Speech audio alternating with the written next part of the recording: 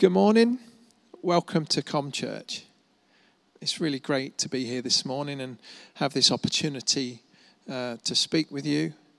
And it's my prayer that you will know God's blessing and that He would show a small part of Himself to you this morning as we're joining together. So please, let's just pray as we start. Heavenly Father, we thank you that you are the God who sees all, who knows all. You know us inside out.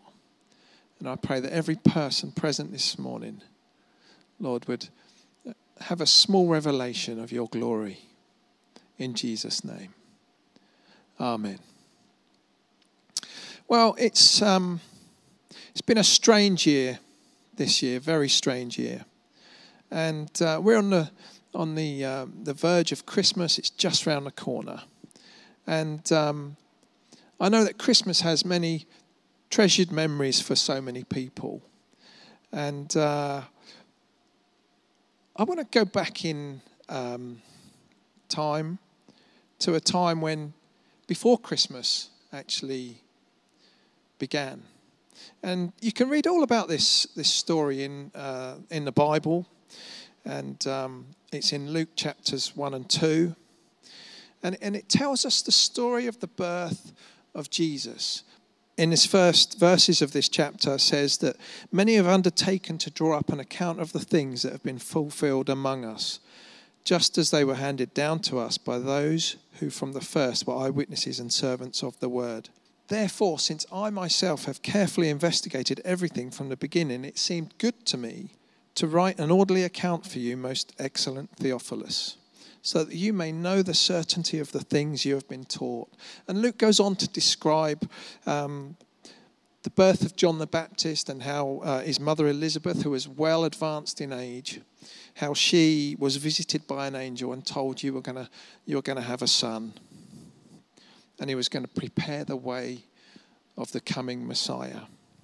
And then we read in verse 26 of Luke chapter 1 that in the 6th month, God sent the angel Gabriel to Nazareth, a town in Galilee, to a virgin pledged to be married to a man named Joseph. We're going to be talking about all of this stuff in the coming weeks. Joseph was a descendant of David, and the virgin's name was Mary. And we hear this story, many of you will have heard it so many times from a young age, either in church or at school or at some other place. But we hear that the angel went and visited her and said, "Greetings, you who are highly favoured, the Lord is with you." And Mary was greatly troubled at his words. And she wondered what kind of greeting this might be. But the angel said, "Don't be afraid, Mary. You're going to have a child, and you're going to give him the name Jesus. He will be great and will be called the Son of the Most High. The Lord God will give him the throne of his father, and he will reign over the house of Jacob forever. His kingdom will never end." Mary was a bit stunned. She said, "How can this be?" Mary asked the angel, "since I am a virgin."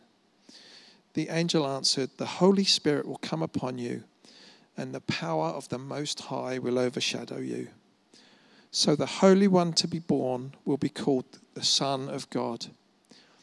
And then the angel explains to Mary that her cousin Elizabeth is to have a child in her old age. She who was said to be barren is in her 6th month, for nothing is impossible with God. Nothing is impossible with God. That's the first point. Nothing's impossible. Mary's response to this was to say, "I am the Lord's servant.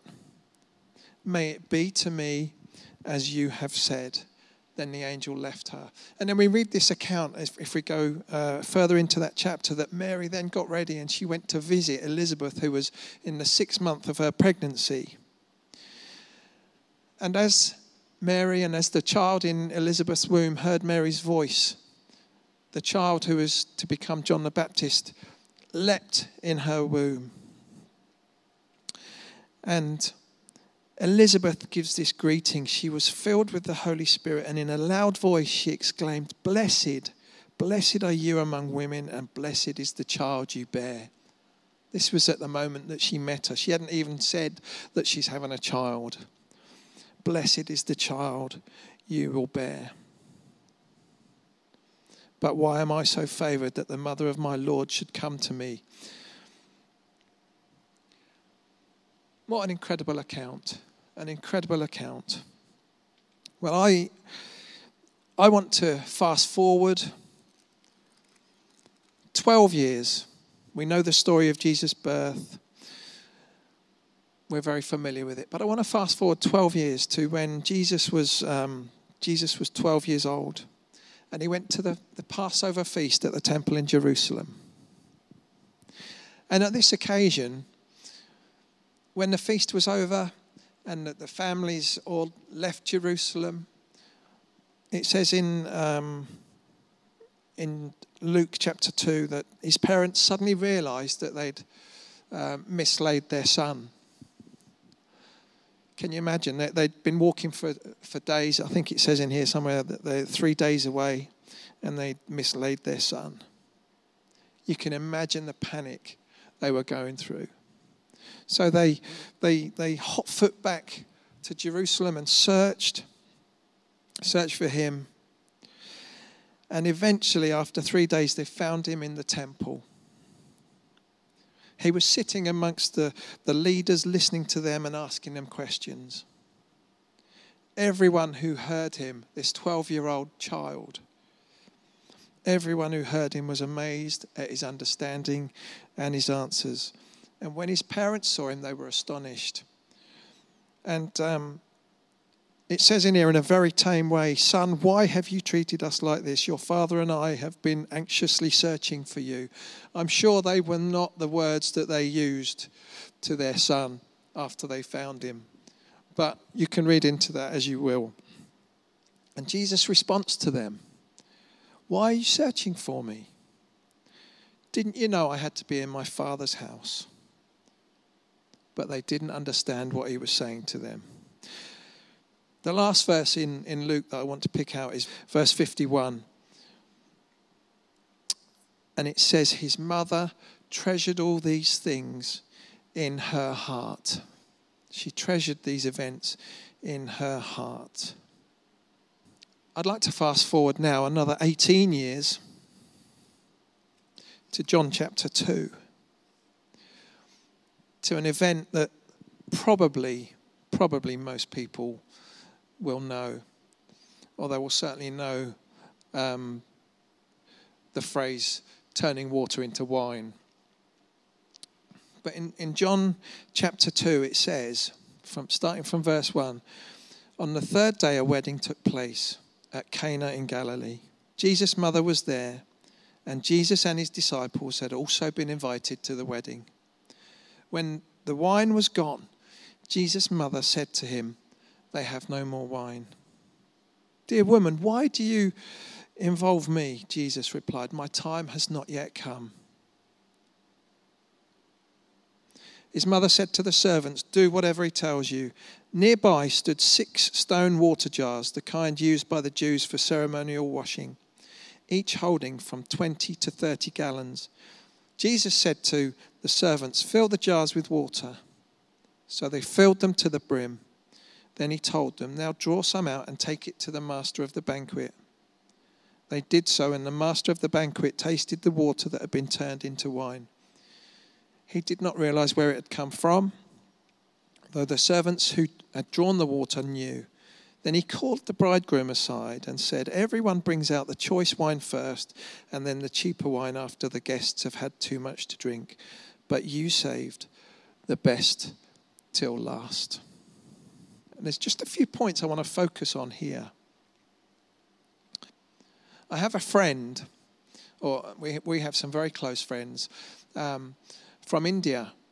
And they tell me about weddings in India that essentially when you have a wedding, anybody can turn up for the meal and join in the festivities. Anybody from the town or the village.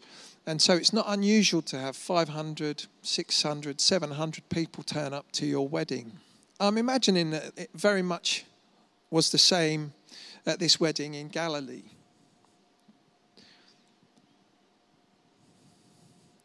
It says Jesus and the disciples had been invited to the wedding. And his mother says to him, they have no more wine. You can imagine Mary, knowing what she knows with all these treasured memories in her heart, going to her son, they've got no more wine, you've got to help them. And I can imagine, it says Jesus was probably indignant.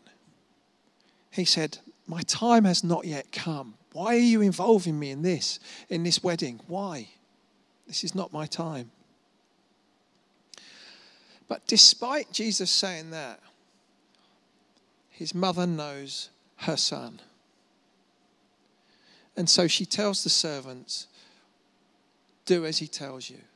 She has faith that her son, the son of so much promise, is going to intervene in this circumstance.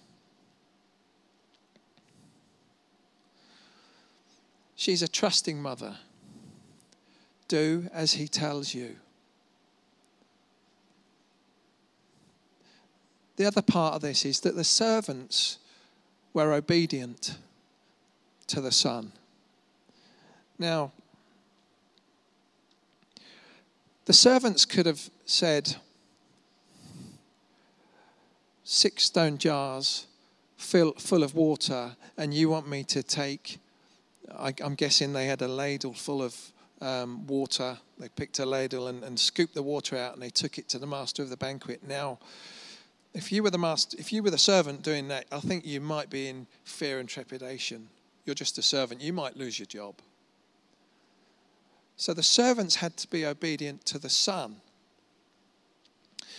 An interesting thing I was working out early this morning, that those stone jars contain between 20 and 30 gallons of water. This tells you how big a deal this wedding was, that if you work it out, six jars with 20 or 30 gallons equates to between 540 at the minimum and 810 bottles of wine. So between 540 and over 800 bottles of wine, the size of the bottle we would use. That is a lot of wine. That shows you just how many people would have turned up to this wedding. So you can see that when they took this water to the MC, he was shocked. He said, but you've brought out the best at the end. You've saved the best till last. Do you know what? I would love to have tried that wine. Wine made by the hand of God. Forget all those super duper French wines. This would have been the best wine you could ever taste, straight from the Father. But there's one thing I'd like to point out here, and that is that for those families that put that wedding on, to be in that condition of having no wine in the middle of the wedding feast would have been great shame. To see that Jesus intervened and covered their shame. He covered their shame. In fact, there was no shame. The shame was gone because the hand of God intervened in an important situation. And there's a verse in Romans chapter 10, verse 11, that says, no one who puts their trust in him will ever be put to shame. No one who ever puts their trust in Jesus will ever be put to shame. And Jesus said in his own words, I have come that you might have life. He actually said, I come that you might have life to the full. And life to the full doesn't just mean all the good bits. It means everything. If you don't have the bad bits, you don't know what the good bits are about. Jesus said, I have come that you can have life to the full. And if you trust in me, you will never be put to shame. Well, thank you for listening this morning. It's been a real pleasure. And I pray that some part of this might really speak to you. If you don't know Jesus at this time when things are very uncertain. Yes, it's not about wine at a wedding for us at the moment. It's about jobs and homes and family. And even the simple things like meeting together. Things are difficult. But if you want someone to hold your hand and walk through this whole situation with you, and every situation that you could come across in your life, then there's only one person that can do that, and that is Jesus. And I'd really encourage you to investigate more. Find out what this Jesus is all about. And it might be that you can have a completely different life than the one that is currently laying before you. Thank you for listening.